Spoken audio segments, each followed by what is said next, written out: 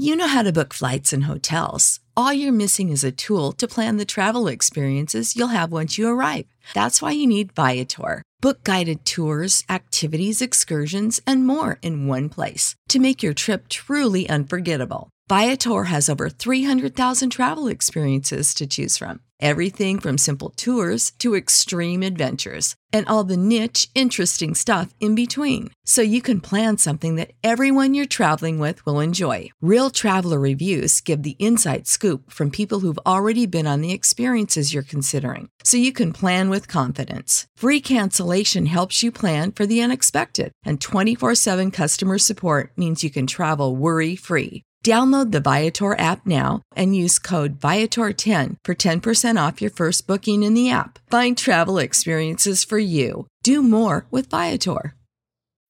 When you need mealtime inspiration, it's worth shopping Kroger, where you'll find over 30,000 mouth-watering choices that excite your inner foodie. And no matter what tasty choice you make, you'll enjoy our everyday low prices, plus extra ways to save, like digital coupons worth over $600 each week. You can also save up to $1 off per gallon at the pump with fuel points. More savings and more inspiring flavors make shopping Kroger worth it every time. Kroger, fresh for everyone. Fuel restrictions apply.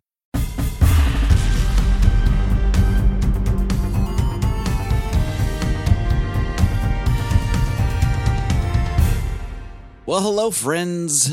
Welcome to the SBC podcast feed, and I got a little something special for you today. Yesterday, I did a live stream for Bounding into Comics with Eric July, the founder of the Rippaverse. As you'll hear in the show, I've known Eric for probably close to a decade now. I first talked to him in our political podcasting days in the deep, dark recesses of the libertarian podcasting space. So we've known each other for a long time, so it was a blast catching up with him, finding about how he really went about starting the Rippaverse, and really talking about the greater concepts surrounding the future of indie media. My friends, enjoy this live stream and follow Bounding into Comics. Subscribe to the YouTube. I'll be doing more live streams over there, and I do a bunch of commentary there as well. So be sure to go over to YouTube, look up Bounding into Comics, click that subscribe button, and I'll see you there.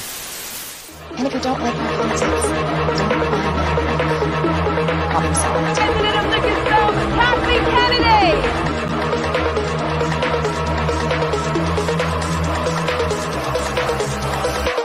I'm as mad as hell, and I'm not going to take this anymore!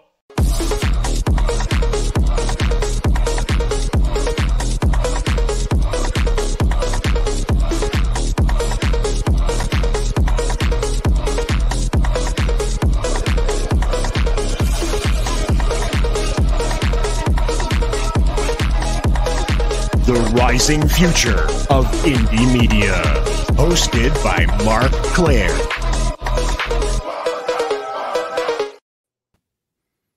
All right, how about that rockin' custom intro? That was kick-ass. That was special. That was special. Bounding better be careful. You don't go stealing cider away, man. Man, I'll try not to, man. You might need to work for us, though, man. That was beautiful. But I am here. This is actually my first live stream I'm hosting here for Bounding into Comics. But it's not the first time I've spoken to my guests today here. We go way back. We do go back a little ways, you could say, from a very different world. I guess you could say the dark corners of the libertarian podcasting space. So we've done this before, but it's funny because when we first chatted, it's got to be almost 10 years ago by now. At least. Yeah, back in the day.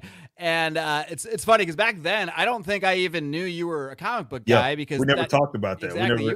You weren't talking about that stuff. I wasn't talking about that stuff. It was just sort of a personal hobby that I didn't share with anybody, essentially. I was still kind of in the closet, I guess you could say, when it came to my fanhood.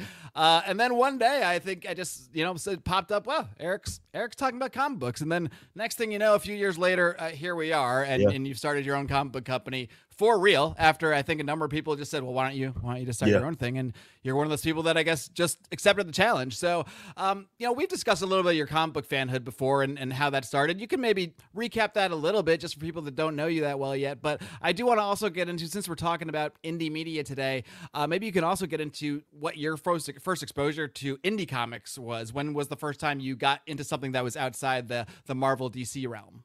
Yeah. So as I say all the time, my introduction to like the comic book realm was by way of my mother introducing me to Flash. Flash was just a character that I kind of gravitated towards, especially because of its speed, right? Wally was my Flash growing up, but I'm a track and field athlete, had been I did this all the way through the collegiate level. So, it resonated with me. Obviously, there was this guy character that was running around like really, really fast, and he was choosing to do good sort of with that. But I also attribute definitely the growing love for comic books, just considering the era that I grew up in. And you had just such a solid representation of comic books and non-comic book mediums, right? So like TV and stuff, Batman the animated series, X-Men the animated series, stuff like that. So it was very easy to gravitate towards comic books, right? And as far as like the independent space, again, also coming through that era, you learned about the splash that that Image was making kind of during that period of time as well. And I learned to appreciate that a lot more, especially what Todd McFarlane was doing, more specifically maybe with his toys, but just this kind of, hey, I'm going to do my own thing. And now we're at this point to where everybody is kind of crazy. Now everybody goes to Todd for like the toys now, including the bigger company. So I respect that and that sort of approach. But I've been doing independent like entertainment stuff, as for a while, right? I've been doing this. That was kind of my introduction to doing things outside of what people have established as the proper channels and standards. So what I did was take a lot of what I learned from the music industry, and I'm sure we'll talk about here soon enough, and apply that right to sort of the Rippaverse, because for a lot of that stuff, it was a direct crossover. Yeah, I do want to get into a little bit of how you went about the sort of nuts and bolts of starting this comic book company. So maybe before we dive into that, you can also just recap what it was you were seeing. I'm sure a lot of people that follow streams like this are going to have some similar thoughts, quite possibly, but what was the kind of stuff that you were seeing and criticizing in the mainstream comic book realm that made you not just sit on the sidelines and eventually sort of get called into action in a sense to start your own comic book company and show, like, this is what I want to see. This is the kind of stuff I want to provide out there to do something different. Yeah, I mean, I would say, this popped off probably within the 2010s, right? Where it got amplified, middle of 2010s. And you started to see the direction that the general comic book industry was going. And there were two major issues that started to happen during those 2000s, or 2010s, especially on the latter half of it. And yes, you had this political and social aspect that seemed to sort of plague it, where people were unable to separate what they individually believed from the comics it is that they were making. So they were using more of these characters as a vehicle, right, for beating their audience over the head, and it never really made for solid entertainment. And often these were done to characters that everybody already knew about and they were already established. I think that's the biggest part of it that frustrated a lot of people. So again, it was just a vehicle. And the other thing that I would point to that I think gets slept on a lot, my frustration, and people that watch my videos know my biggest frustration arguably was the timeline issues and lack of continuity aspects, right? That everything felt like a free fall. And to be fair, it kind of was. There seemed to be no cohesiveness in the releases if it wasn't part of an event, right? A direct event. And, you get 16 Spider-Man titles that are being dropped at the same time. And, this version of Peter Parker is... I'm part to blame for buying all 14 issues of Maximum Carnage in, like, 1994. So, I mean... You get it. It could be part of the problem. Yeah. I will admit to that, because I for sure was a consumer of all of that stuff, for sure. But it was a growing frustration, especially... as just a reader, and I can only imagine like a newbie trying to get into, especially with the big two. Let's say they watched the movie. We had this Apex, like that was the Marvel Cinematic Universe at one time, and you can imagine going to watch one of these characters on the big screen, and then someone asks, "Okay, man, I love this movie. I'm a normie. I want to get into this, and I want to start reading this comic book character that I just saw on film." And then you have to get a diagram, or rather a whiteboard, that'll take up this whole entire room and try to spell this out where they could start, right? There's 17 number one, so you can't start there. This version of Spider-Man is different from that one. Like, you'd have to go through all of these, and I always had a frustration with that. So, looking at those big major problems that I admit that I would gripe about on YouTube all the damn time, I figured at one point, hey, maybe it's time for me to put my money where my mouth is and give this thing a shot to be a part of the solution more than just simply griping about it, because there's enough of that going around. And look, you know me from even doing the stuff which we will be returning very soon with Backwards. Like, I feel like God put me on this earth to create, right? It's one thing to do commentary stuff. That's fun. Don't get me wrong. I can do that.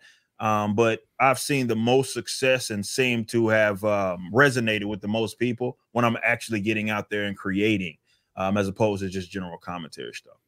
I am just curious on that note, just taking back to Backwards and how you got involved in the independent music scene. Was there a similar, obviously there's differences, there's no continuity issues maybe in the music industry, but was there a similar sort of sense of like, I'm just not getting something new, I'm not getting something that can suck me in? Yeah. Oh, absolutely. I mean, that's why Backwards was formed. I left my old band, and then we kind of got to this point where we had this starting to get like a little mundane with some of the metalcore stuff. And I figured, hey, we could come on the scene. And definitely the hive mind and the political aspect was something that always frustrated me. So I was like, you know what? Everybody's I left my last band. People are, of course, wanting some new music. So why don't we have this approach? We're going to be unapologetically who it is that we are. More importantly, we're going to be very, very good and undeniably good. So we built the band, and I built it kind of similar to what we did with the comic books, where, surrounding yourself with people that know what it is that they're doing, great instrumentalists, all of these guys.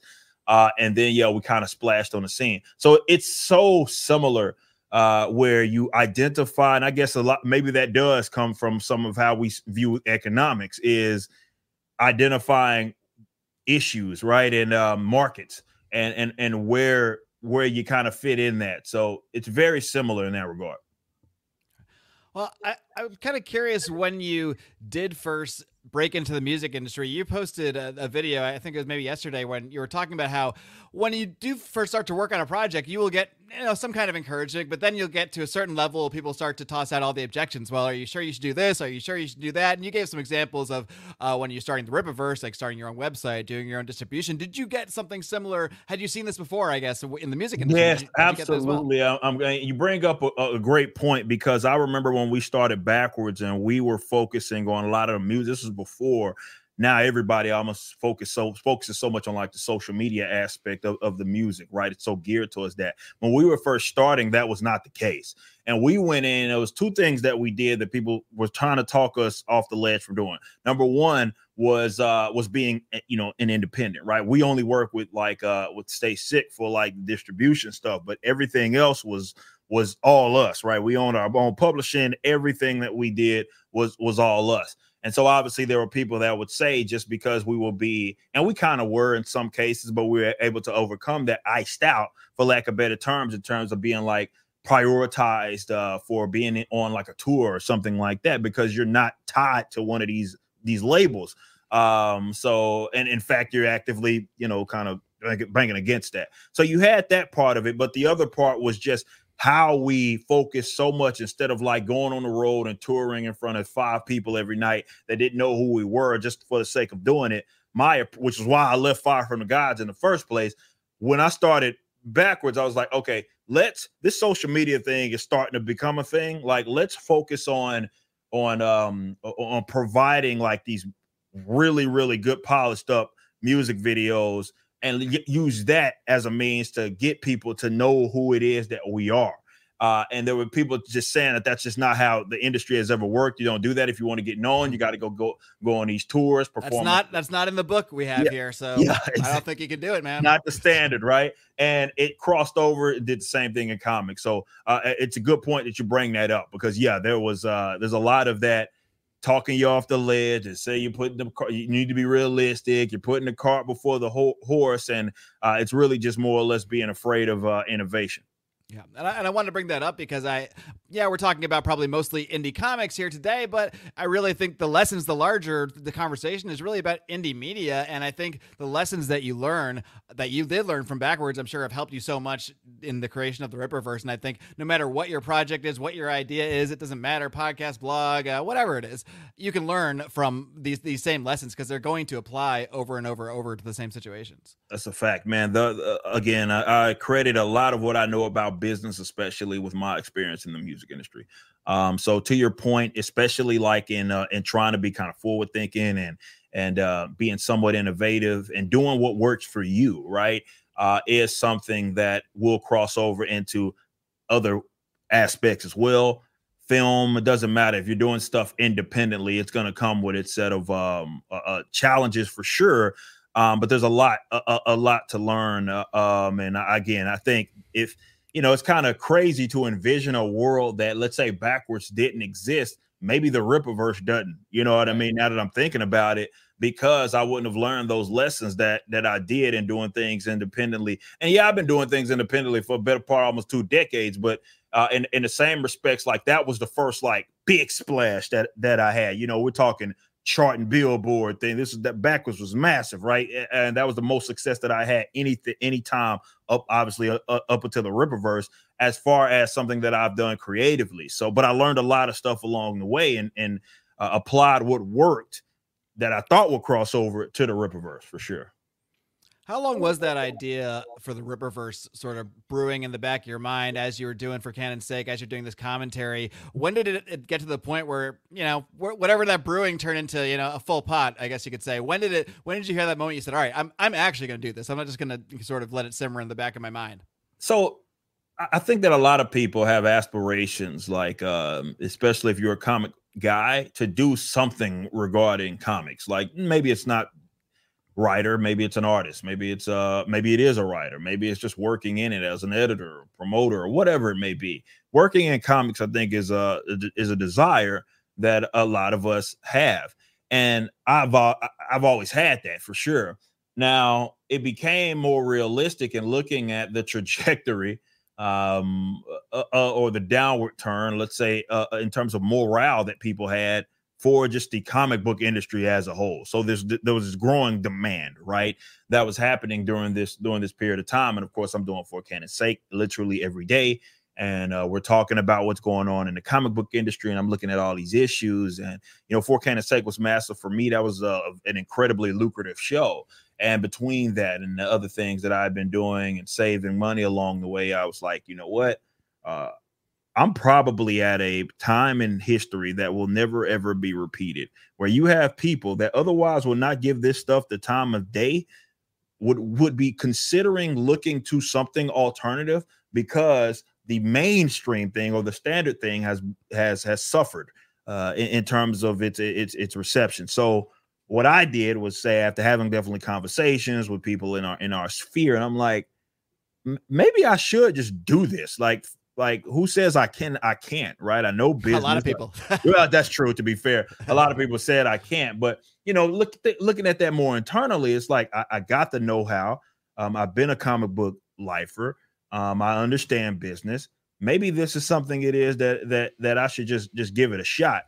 And what's the worst that can happen? And I guess the worst that could happen was that I lose a crazy amount of money, considering how much of my savings I dipped in to make this thing happen, because this is entirely self-funded.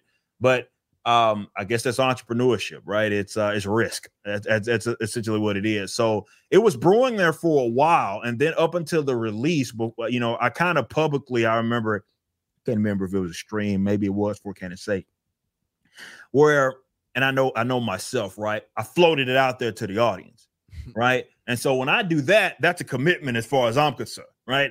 And it's like, well, now that I've done that, I have to actually start considering this and laying the foundation. And that's what we did. So we laid that foundation for probably a year and some change, with the creative stuff, the legal stuff that you unfortunately have to deal with, everything. And I will still say, did I expect to make almost $4 million? No, that was not a plan, right? When we set our pre-order campaign goal, that was me saying, I spent a lot of money if I'm okay with like somewhat breaking even, right? Being on the first project, because I could go up from there. So it just exploded, and I didn't anticipate that it would do what it did. And my life quite literally changed in 30 hours after that thing hit $1 million in the first day. Well, you mentioned there too that this was the initial launch of the Rippaverse was entirely self-funded, and there's a lot of chatter there online. I'm not sure if you ever spend time on the internet. Yeah. About, people talk about different ways. I mean, this goes back to the original conversation. Different ways people fund books, people start books, people should have their various deals, people should charge this and that, and I think part of what you're showing here is that, like, yeah, there are ways that people have done things and ways that people do things, but these are not laws. These are not set in stone, and you can violate them. And yeah, you could fail by doing so.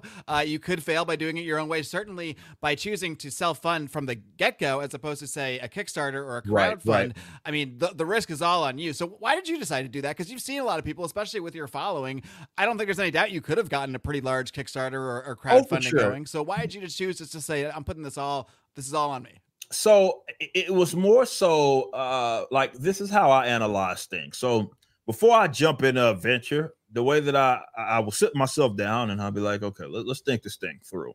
And everything, especially with something new that I maybe have not done in this capacity, I have to justify it, right? So I will look at what other people are doing, and I have to make it make sense. Like, I have to. And if I can't make it make sense, I won't do it. So that's really what ended up happening. It's like, okay, well, I see that everybody's doing it this way. Sure, you can go the traditional route. I can go through Diamond and do X, Y, and Z, and yeah, I can do that. Or I can do the crowdfunding thing as it is that you mentioned. But I was looking at the crowdfunding thing. Number one, I didn't have to do it, right? As in, like, I didn't need the funds to at least start it up. And on the other hand, it was like I couldn't justify the platform fees, right? It was like, I'm looking at like the Indiegogos, I'm looking at the Kickstarters, and I'm like, I can't get these guys $5. This is insane. I can't justify giving them that, because if it does do semi-decent, whatever I was going to give them, I could have spent way less building my own website on my own servers and not have to deal with the shenanigans that may end up coming, right? It's funny that everyone wants everyone to be independent and go to these platforms, but don't forget these platforms are corporations too. And so, I mean, you're not that independent, more independent, but that's true. Yeah, maybe that's really what it is, right? It's like a scale almost on what more so independence is. And yeah, I went to the more extreme thing. And look, what I do probably doesn't make sense for a lot of people. I believe like things like crowdfunding lowered the barrier of entry, which is why it's been a net positive for creatives, because they can go directly to maybe the people that are going to back them and do something awesome. And maybe they didn't have the funds, right, to make something like that happen. That's what makes that such a advantageous thing to utilize. But for people like myself that at least have the startup capital and the following and all that, it doesn't make a lot of sense for me to do that. I also can speed up the process in terms of the creative stuff. So it's like, we're striking while the iron is hot, right? I'm not having to it's not an actual crowd fund, which, for a crowd fund, you're trying to get the funds to finish this project. Whereas the mines, I didn't need to do that. So I could strike while the iron is hot. We got this hype building up, and I could get this stuff out the door relatively quickly. That made sense for me. Probably doesn't make sense for 99% of people, though there are people that it probably makes a little more sense for. So to your point, Mark, you bring up like these things are not laws, and I think people, to your other point, need to understand what independence is. It's not about simply mimicking what everybody else is doing. It's not simply doing everything as like that goes with the standards. It's more finding what makes sense for yourself, right? And then trying to take advantage of that. And yes, some people are going to succeed. Others are going to fail. That's inevitable. That's business. Welcome to it, right? So it's about trying to carve out your niche and do what makes sense for you. And when I couldn't justify giving like these people this money, because I was just making the dollars make sense. I'm like, well, like you can imagine like 5% of almost $4 million, like it don't cost anything near that to maintain servers and build my own website, right? It just and again, I get to do this for campaign after campaign after campaign in our just general store that it is that we have. So it just made sense for myself, but I'm under no impression that everybody can and even should mimic everything to a T. No, the point is maybe there is something that I did that you can implement and go for it if it makes sense for you. But trying to build that sort of unique business model is, I think, what people that are trying to be independent should be more so considering.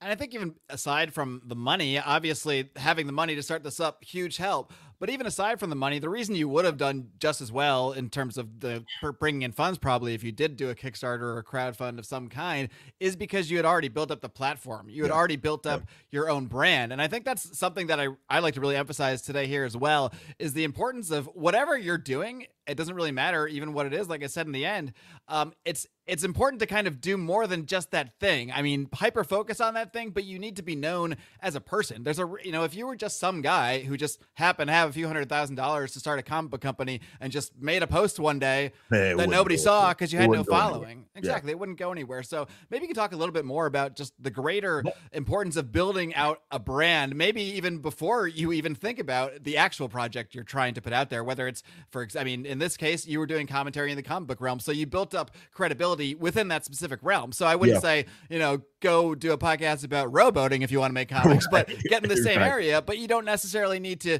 your first post probably shouldn't be your crowdfunding for your book. I agree 100%. And like, I think that people lose sight of that aspect of it. That's a reality. But even more so, looking at it from the general customer stance, like we started this conversation off talking about, people kind of detaching themselves from what the mainstream was doing. And I think this is where like the future of media is kind of going, where people, they want to know like who the creators are. And can you blame them because they've been burned in the past, right? So people are focusing a lot more on that than they had been in like the old days. They want to know, and that's a benefit. That's the way that I see it. Well, when you're authentic, it is benefit when you get to be yourself, because I get to turn on the camera, talk about whatever it is that I want, which is awesome. But these people you didn't just come from a meeting with the board about the new company rules, and the things you're not supposed to talk about, and all of that stuff that I'm sure these writers and whatnot get to some extent. Yeah, so you're getting the real thing, like you're getting the authentic thing. And I think people are gravitating towards that with the creators it is that they are supporting. But yeah, I built this following. I've been on YouTube longer than most people's favorite YouTubers. Let's say that. I was a literal teenager when I first started my YouTube channel, and yeah, it's kind of it had its adjustments. It started within like the kind of hip hop scene. And then it kind of morphed into doing the metal stuff. And is that the same channel? Yes, Young River 59, the same exact channel. When I was 16, 17 years old doing those videos, right? So that channel's been a wild ride. I mean, yeah, it's been a roller coaster, definitely for those that have been around for like a really long time. So you saw the metal stuff, vocal covers and stuff that I used to do. And people saw like some of the commentary started in like the early 2010s, right? That was something that I really started to do. And yeah, it not everything landed with every audience, but I built that, and I built that trust, that rapport with the audience, because I was delivering on everything that I said that I was going to do when I did something creatively. So when I was in Fire, they were going to get the best version of me. When I started Backwards, they were going to get the best version of me. We were going to deliver. We were going to take it serious. We were going to try to be professional about everything it is that we did. And that's the approach that we had going into the Rippaverse. So yeah, building that following is very key. And it's not about like, especially I think where some people get this thing wrong, especially aspiring newer creators, is that they worry so much about trying to get someone else's audience, right? And it's like, hey, if someone can put me on, that's all I need. And that was never my approach here at like on my channel or with just my general following. It was, yeah, I've taken advantage of every opportunity it is that I have, but it was never one of those things where, number one, I felt obligated or tried to rely on it, because I knew that was a mistake. I wanted people to be into me for me, right? That's ultimately what it is that I wanted. And that required years of grinding and again, building that rapport with the audience to the point to where, now I can do a comic book and people can at least gravitate towards it. And initially, that's important, right? To get those eyes that I needed initially because people trusted me. Now, keeping them around is a different animal. I think ISOM 2 kind of legitimized us, obviously, and it showed that this wasn't just like a get-rich-quick scheme or a one-off kind of situation. So you got to still make product that's good enough for people to want to stick around for sure. But, you do yourself a lot of justice by just building an audience and building an audience that wants to rock with you for you. Be authentic. I mean, one cool thing that I saw when you first launched the Rippaverse is I saw people I know in the political realm that we probably mutual friends from there that would post that I never even bought a comic in my life. I just bought this to support Eric July. So you were bringing in now, who knows, maybe that's the only comic they ever buy. I have no idea. It's still cool. But maybe they read a comic, they're like, hey, comics are cool. Like, you never know if just one of those people becomes a new comic fan. Like, I think that's the coolest thing because we all benefit when there's more comic book fans, when there's more of us to argue with each other on X or whatever it may be. When there's more of us, the whole thing is more interesting, I think, either way. And it's funny you mentioned that too, like the authenticity. I was thinking this works kind of both ways. You've built up a reputation as having authenticity and people get to know the real you in whatever platform it may be. But I also feel like we've gotten to know some of our beloved creators a little too well in the past. That's got people burned too, for sure. Since the social media age. I think the social media age kind of, I don't know, you can argue what came first, the chicken or the egg or what have you, but I agree with you to that point. I think that's what happened though. Like definitely in that mid 2010s, I don't know, something happened in 2016 and everybody went crazy, right? And people started to tell on themselves a lot more, which then the audience started to respond accordingly is what happened. So now they're looking at it like, look, I don't need to agree with every single thing that a creator does. I just don't want them to hate me, right? I just don't want them to despise me. And I think that's a relatively realistic kind of expectation for some people, right? So yeah, to your point, there was a once upon a time where none of this crap mattered. Nobody cared about it, and now things have changed, and I think it is the social media age, which I'd argue that worked to my benefit because I was already, and it's not like I planned it that way. I didn't know that was going to be the case, but me being authentic, like that helped me out a lot. That helped me out a lot as that you started to see that shift, especially with the mainstream, and people at least knew they knew. I mean, what you see is what you get. There's no high side. I'm the same guy that you've known me probably definitely in this space because we come from from the other space. You know me as long as probably all of these cats, and I'm the same guy that I was back then. Just now, it's I have a little bit of a different, maybe more educated perspective, especially with like business and stuff, and maybe even navigating sort of the political realm as well. But I've always been me. So what you see is what you get, and I think those guys making those fundamental mistakes and they lost their mystique completely. Now people are like, well, I'm gonna at least if this is gonna be the new world that we're living in, I'd rather give my money to someone that doesn't despise me. I think that is a huge part of it. I mean, especially because, besides the product itself deteriorating in many ways, as we discussed, when some of these people I'll use an example. Sick of being upsold at gyms? My guy, you're currently a base member? For $90 more, I can upgrade you to our Shred membership. For $130 more, you'll be a Swole member. And for just $300 more, you'll reach Sweat Platinum. At Planet Fitness, you'll get energy without the upsell. Never pushy, always free fitness training and equipment for every workout. It's fitness that fits your budget. Join Planet Fitness for just $1 down and $10 a month. Cancel anytime. Deal ends Friday, May 10th. See Home Club for details. When you need mealtime inspiration, it's worth shopping Kroger, where you'll find over 30,000 mouth-watering choices that excite your inner foodie. And no matter what tasty choice you make, you'll enjoy our everyday low prices, plus extra ways to save, like digital coupons worth over $600 each week. You can also save up to $1 off per gallon at the pump with fuel points. More savings and more inspiring flavors make shopping Kroger worth it every time. Kroger, fresh for everyone. Fuel restrictions apply. Well, I don't care. Like, I mean, when Tom King threw Jai Lee under the bus in that crazy, tweet, I mean, man. I have not been able to pick up a Tom King comic yet. And I mean, I liked some of his work, some of it not so much, but I just won't do it now. And I mean, that's just because that just put an idea of who he is in my mind so much. And maybe he was having a bad day. I don't know. Maybe he's a nice guy. I have no idea. But he certainly didn't come across as one. So the more that gets unveiled, it can work both ways. If people like the authentic version of yourself, that is really what's going to make true fans for you, for your brand, which is what's going to allow you to, whatever it may be, launch that book, launch that podcast, what have you. Yeah, no, agreed. Like that's the approach. It can, I mean, as long as you aren't like a piece of crap, right? Like, yeah, it can work to your benefit. Then you got to go work for a big company. Yeah, then that's really the only way. I mean, definitely, if you're going to do something that's going to come with this share of losses, right? Those are the only people that can afford to absorb it if you do that stupid stuff. So, yeah, for us, you know, I look, I understand that I'm rough around the edges. There's no secret. I've been this way for a very long time. But at minimum, you know that you're getting the real me. And for the people that value that, that's been, again, my greatest asset is that it's not about, you know, people agreeing with me on everything. When people talk about this stuff with like the Rippaverse, like, and I think people get it twisted as why I started what it was that I started. It's like, if I wanted to create this like hive mind of anarcho-capitalism, I think there would only be myself and Alex, who's in backwards, right? And dude, I've been to libertarian conventions. I don't think that's what you want. Yeah, exactly, right, right. So there wouldn't be a whole lot of room for growth, and my company wouldn't even exist if that was all that we considered with our perspective. The first time you got to fill out a legal form, and they're like, no, man, ANCAP. Yeah, exactly. And they don't care. Trust me, they don't care. Your principles will not save you.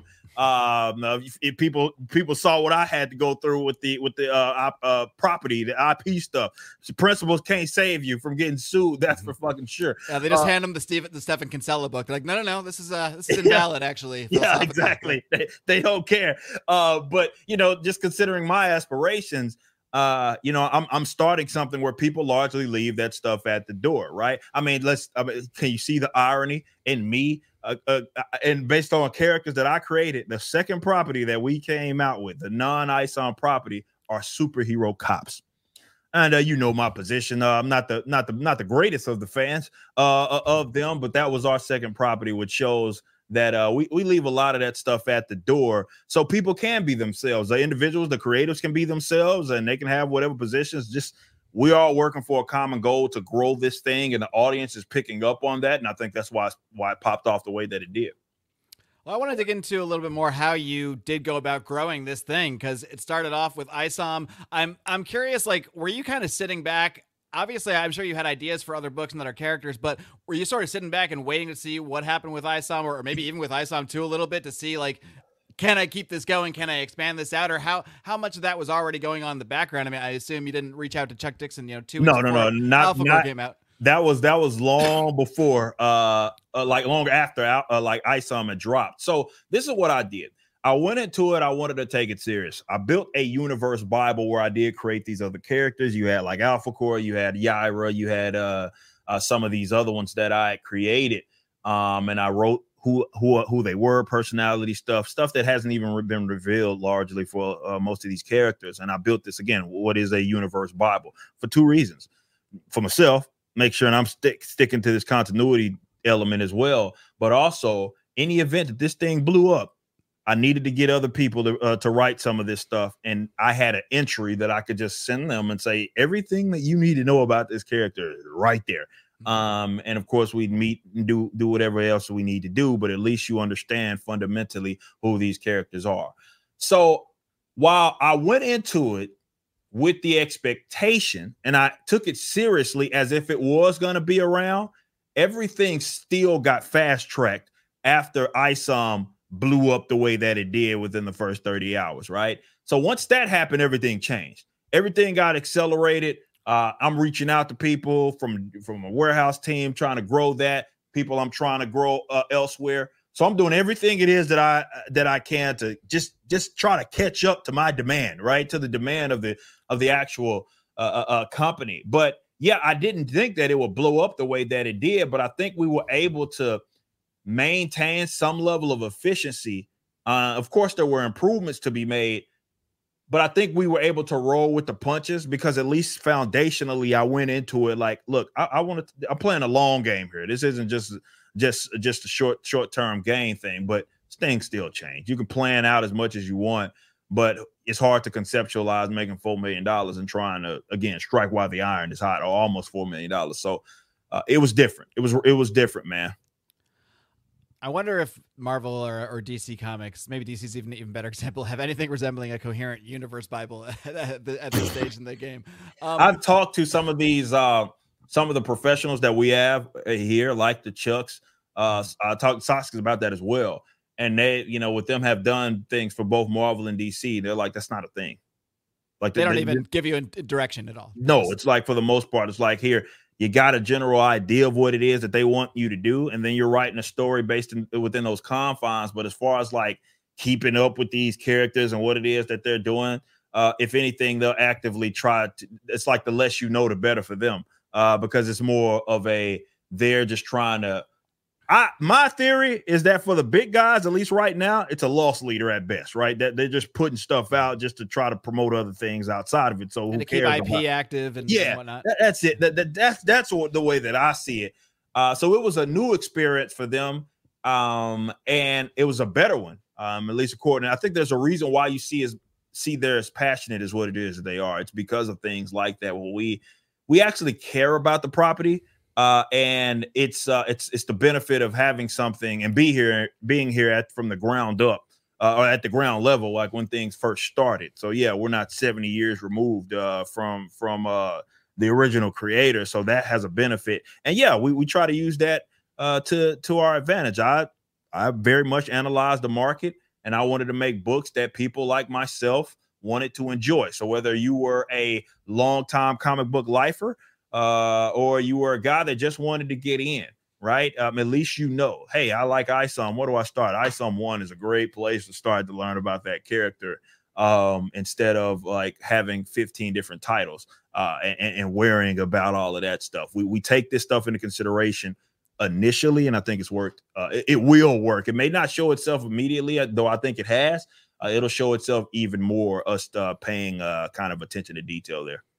I mean, having a universe that you can actually get into fresh and actually follow is such a appealing thing. At least it was to me as a teenager. That's why I got into Valiant Comics when they first started in the 90s, because I just loved that there was like maybe 4 or 5 books and they all connected. You didn't need to read them all, but you could. And if you did, you felt like you really got the whole grand scope of the thing. There was just no way. You couldn't even do that with just Spider-Man books, hardly, or just Batman books, let alone a whole universe. But what I am curious about is, now you just had 2 ISOMs. You got Yaira coming, you had Alpha Core. It's pretty manageable and small now, all pretty much centered around Forest Park, but you keep this thing going 5-10 years. How are you going to be able to keep the Rippaverse accessible to new readers when you have a lot of already published content? Yeah, I think that one of our aspects, or if you read our code of ethics, right, that we have, and we talk about we want that level of familiarity to be there. So we don't want to make this impossible. And sure, it will morph and be managed in different ways once more titles come out. But I believe that us as the company, we set that tone there. So we have to be the ones to come up with creative ways for 5-10 years from now. Someone just found out about the Rippaverse and they want to get in. We need to make it as easy as realistically possible for them. It doesn't mean dumbing down the content. And then you start the ultimate Rippaverse, right? Yeah. The ultimate Rippaverse, right? New teenage ISOM. Yeah. It's about doing things that are creative. And we've floated these ideas around, like, do we have it's like, it is a thin line, right? You don't want to hold the reader's hand and the audience's hands, but also you want to make it easier for them to keep up with. So we've floated out ideas of having talking about timeline stuff on our website, so people have a go-to, a reading order, and we floated those ideas around. But that's stuff that we're already taking into consideration, because I do think that that's going to be very important for us to if we're going to be around for a minute, right? We got to take this thing into consideration now, because what we don't want to run into is having us not thought about that. And then we go 10, 15 years from now, and now we don't roll ourselves in a corner. And it's like, we'd have no idea how to recover from this. We don't know what to do. We don't know how to make it easy for our audience. So no, we consider that right now. We already are coming up with creative ways, even with like collection stuff that we inevitably are going to do once we start announcing that, making that easy for the audience to keep up with, and having these starting off points is going to be important. But like, just not renumbering everything every time something that helps as well. Like if someone wants to keep up with a title, so we won't be doing all of that. That's I get it. It's appealing economically because, hey, most people are going to buy number ones. I'm playing a long game here, and I want this thing to make sense. So I won't be like rebooting ISOM 5 times. Like, I don't see us doing that. Yeah, I mean, you mentioned the code of ethics there, and you do actually have certain sort of rules for the universe. Like, I don't know if time travel's banned, but you pretty much said we're not going to reset things with time travel and multiverses and stuff like that. What if a writer came to you and, you bring maybe Chuck Dixon in 3 years on his whatever new book, he's like, you know what, Eric, I gotta tell you something. I got a time travel idea for you. Is it like that much of a box, I guess, or is it, as long as this can make sense, we can still sort of play around? I would say for the time element, no. Like for the I've never seen Chuck Dixon do a time travel story, so maybe that's not the most realistic example. So for the time thing, for sure, it's one of those, like, it's just a rule. It's like everybody that comes here knows that we can't do that. But the cool thing about that is, because generally when those stories, the reason why they're doing that stuff is because they're trying to tell stories that just simply can't make sense for their current continuity. Mm-hmm. So this is what I think the appealing thing about the Rippaverse is, that especially with it being so fresh, is that we can tell stories of different genres, and we can tell those in different places. Like you just mentioned earlier, Flores Park. Flores Park is obviously not the only city in the world, right? So we can come up with another one if it needs to make sense, or we can make it make sense for that. We don't need to get in the way of what's happening over there at Flores Park, or what's happening with ISOM. We don't have to get in the way of that. And I think that's the part that's so very important about what it is that we're doing. And you have to consider that from the get-go. So yeah, the time travel thing, I think of that as more just a general rule for the Rippaverse. But also it's like there's no real deterrent as well. If you are creative and you have just an awesome idea, maybe it doesn't make sense for that idea to exist in Flores Park because of what's already happened there. But that doesn't mean it can't happen altogether. So you have the idea that essentially if there's like a thirst for a different sort of content from the Rippaverse, instead of, let's say, oh, well, reboot it, then you have a whole Earth, I suppose, I guess, whatever it may be. If you want to do a horror story, it can just take place somewhere else and be about other characters, but still take place within that same universe. Bingo. And could tie in down the road. Bingo. Or another planet for that that matter. It's the same exact thing. Yes, that's my approach to the creative stuff, because I do think a big appeal of the Rippaverse can be that, we do a lot of different things, and maybe there is a market for something that is not ISOM, right? You kind of got a bit of that stuff with like Alpha Core. You for sure are going to get it with Yaira, where it's a change of pace, right? Alpha Core is a police procedural, especially. I think the most, I don't want to say off the wall, but Mike Barron's Gooding book is unlike any of the other ones. Like like just the nature of who Gooding is different, but there's room for it because we made it make sense for that. But if we're talking like completely flipping a switch, we want to do some more like, I don't know, space sci-fi stuff, like we can do that. We just got to make it make sense. So yeah, we can just tell those stories in a different place with a different set of characters, and it can still exist within our universe, and it not conflicting with the timeline of what's going on, just generally speaking, with the Rippaverse. And I think in order for that to especially make sense, is we can't go immediately with these intergalactic world-breaking events that just will impact everything. No, we keep things maybe a little more contained to those characters and where they're at. Like for example, with ISOM and right outside of Flores Park.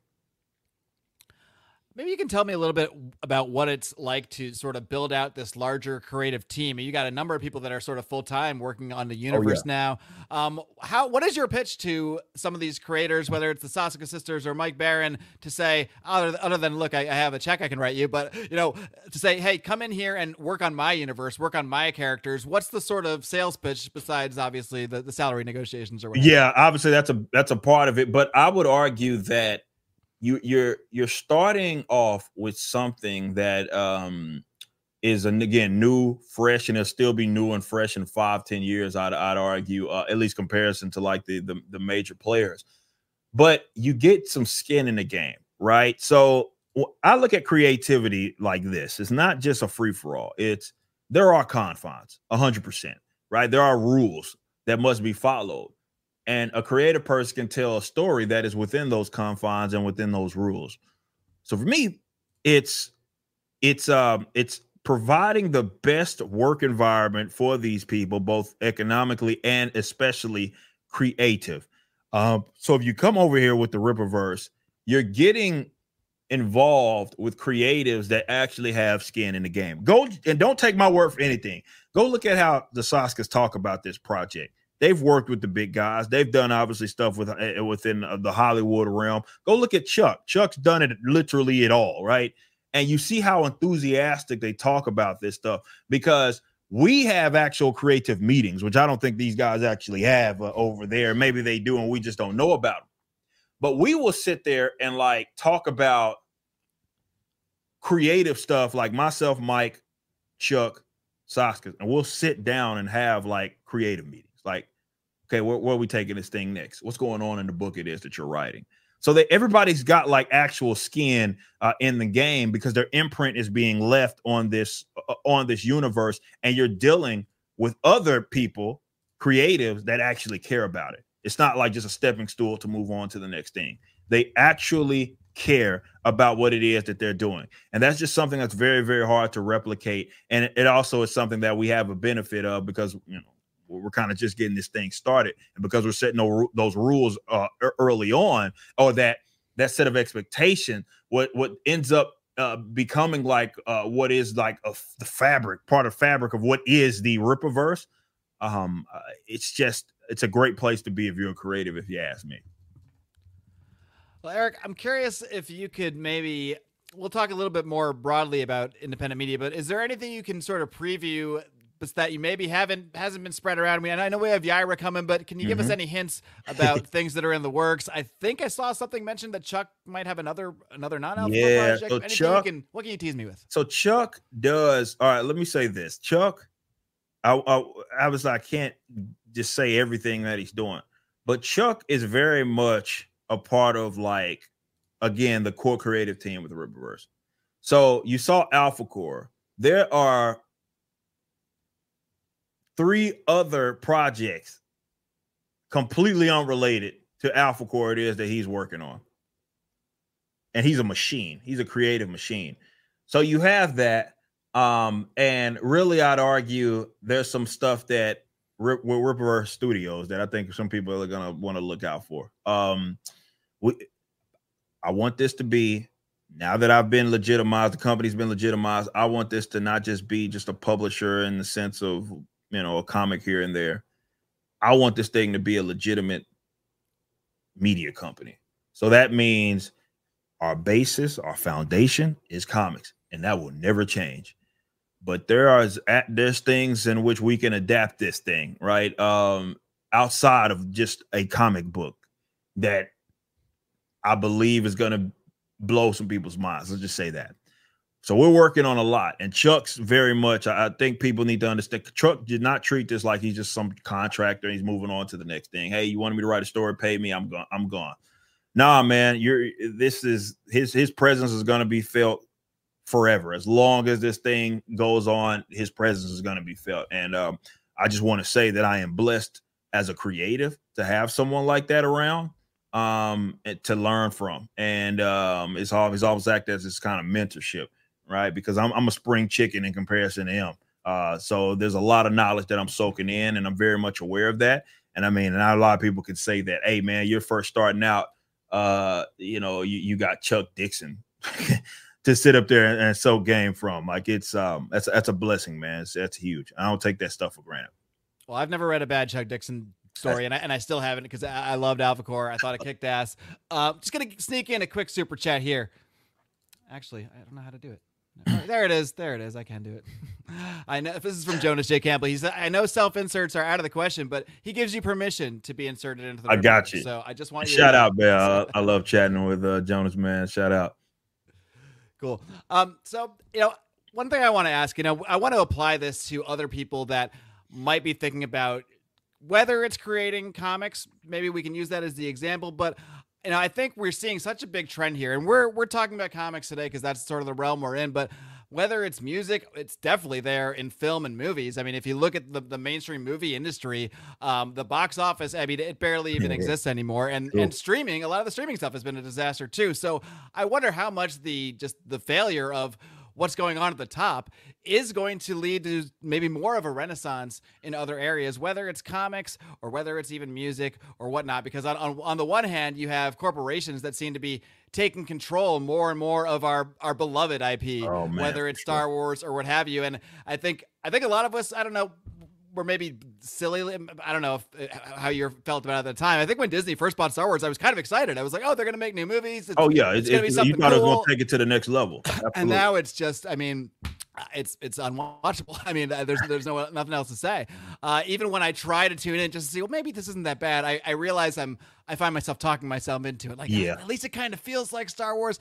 So I wonder if all this grasping at all the IP from major corporations and combined with the just lack of desire to actually put creatives on it that care about the IP and that love the IP and that just seems to shine through. I wonder if that actually does continue in those other genres to, on the other end, create the inspiration for more independent media to spring up. See, this is what I believe. I think that we're not there yet, but I do believe we are at the brink, and it'll be up to all the individuals involved, creators. I think we're at the brink right there, maybe of a complete creative renaissance, right? And this is why if I can offer any advice to people that are watching this to have aspirations to be a creative, man, do not blow this opportunity because it may not ever come again in your lifetime. This window in time that we're currently in. That we're in where all the people with the money suck, right? Like the guys that got all that, and the barrier of entry has been lowered so much to where now it is feasible for people to do things that they could not in the past. What we did with the Rippaverse was impossible. Like maybe 20 years ago. Like this is just not a thing. So the technologies. I mean, how would you even have told people about it? That's what I'm saying, right? It literally could not have happened, right? Postcards to every I guess a bunch of people that I knew, like it was impossible, right, to do what we did independently. But now you have the technology that we have available to us, the social media aspect that's completely changed the game.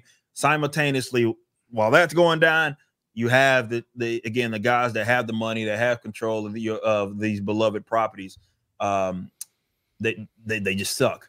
And what it's created is a demand, obviously that growing demand from the customer's perspective, where they're all viewing this and saying, man, like we will at least entertain something that maybe 5 years ago we would have never thought about it. I was all in on, I look at even myself 5 years ago, right? With, it's just Marvel, DC, that was pretty much it. And now you change, right? So it's a window of opportunity that I don't want people to lose sight of. And I even look at the Rippaverse and the success it is that we've seen. Unfortunately, there are people that consider it a threat, right? And they shouldn't. Like, this thing is not a fixed pie. You need to understand what's at stake here, that there is a lot of odds. If you take advantage of it, you'd be surprised where this will take you. And I don't want people to squander this opportunity and allowing jealousy or envy or just sheer laziness to get in the way of taking advantage of this window of opportunity that you may never get in your lifetime. So I do believe, to answer that question, we're on the brink of a creative renaissance, but it's not going to actually happen creatively unless the individuals within it decide to take advantage of it. So, the window can be there all you want. If you don't get through it, you don't get through it. Well, what would be your advice then to say, I don't know, an 18-year-old kid, doesn't need to be 18, you can be 65. Anybody could get the inspiration to want to create and to feel that pull. But what would your advice to someone be who sees this window of opportunity, but just doesn't know where to go. We've talked about a few things today, starting your own project, building your brand. What would literally be step one? What would you say to someone who was like, Eric, I want to be like Ripa someday. I want to start my own project, but I just don't know where to start. I got these doodles I do. What would you actually say step one to do? I would say there's two things that you should do simultaneously. First of all, decide if this is something that before I even get into that, decide if this is something that you actually want to do, right? Like you want to take this thing serious. And if you're going to take it serious, take it serious. Don't just be talking about it like, I think I want to. No, commit. And so once you commit, you need to be not only building your brand, as we talked about before. And by that, you don't need to be, and I get it. People want to live in this world, and it's a fantasy world. Let's call it what it is, especially in today's world where it's like, I just want to wake up and create.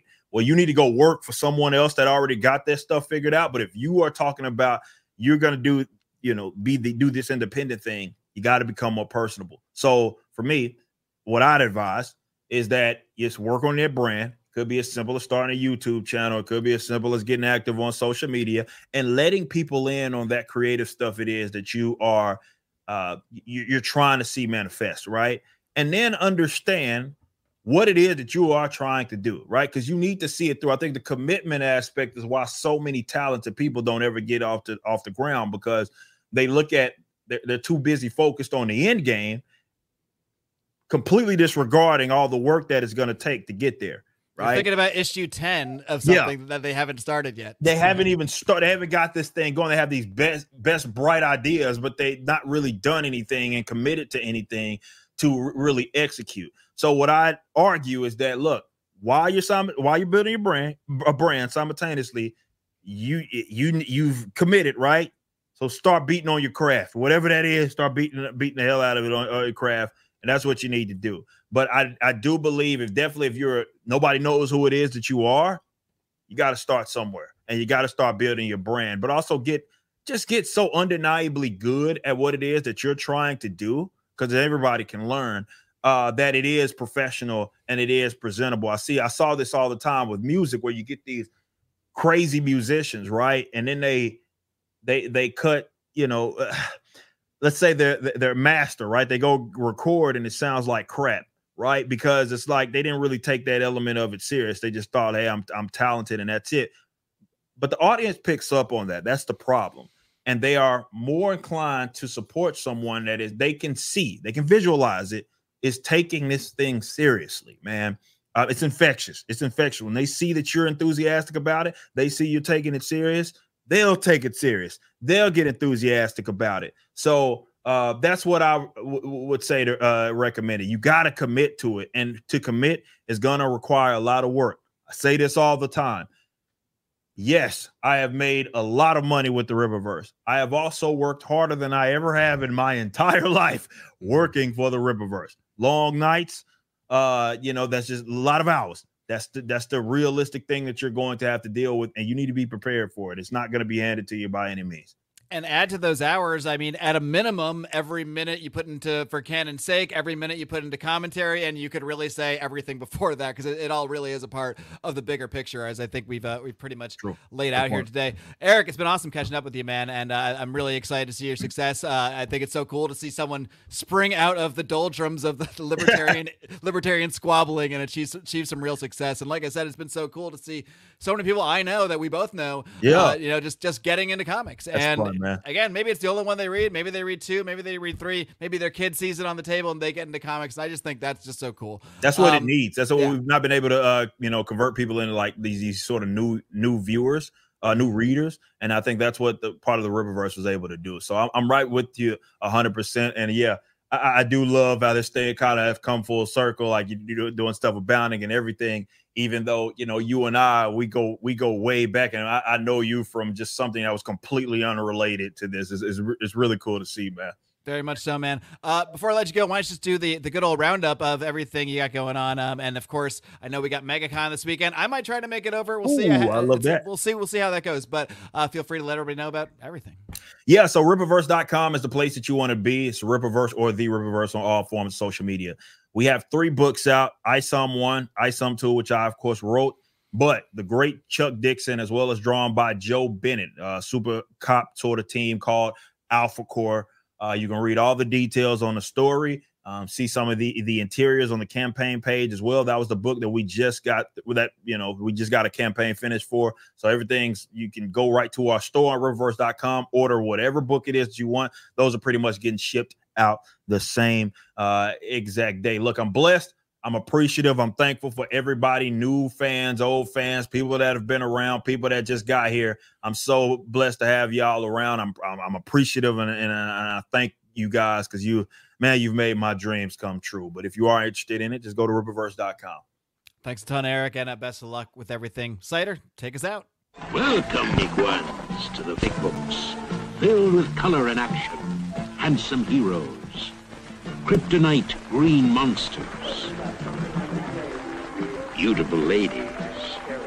We're about to take a behind-the-scene look at the incredible world of comic books. And if you don't like my concepts, don't buy them. Problem solved. President of the Gazelle, Kathleen Kennedy!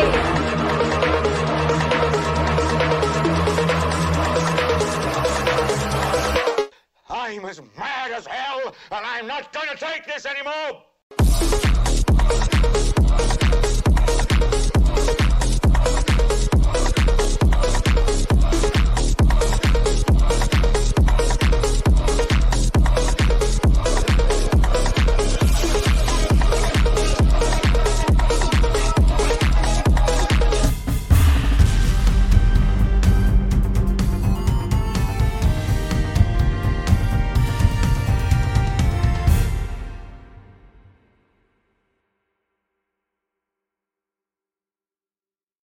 Support for this podcast and the following message come from Corient. Corient provides wealth management services centered around you. They focus on exceeding your expectations and simplifying your life. Corient has been helping high achievers just like you enjoy their lives more fully, preserve their wealth, and provide for the people, causes, and communities they care about. As one of the largest integrated fee-only registered investment advisors in the U.S., Corient has deeply experienced teams in 23 strategic locations. Corient has extensive knowledge spanning the full spectrum of planning, investing, lending, and money management disciplines. Leverage Corient's exclusive network of experts to craft custom solutions designed to help you reach your financial goals, no matter how complex they may be. Real wealth requires real solutions. For more information, connect with a wealth advisor today at Corient.com. That's Corient.com. Corient.com. For the ones who work hard to ensure their crew can always go the extra mile, and the ones who get in early so everyone can go home on time, there's Grainger, offering professional-grade supplies backed by product experts so you can quickly and easily find what you need. Plus, you can count on access to a committed team ready to go the extra mile for you. Call, click Grainger.com, or just stop by. Grainger, for the ones who get it done.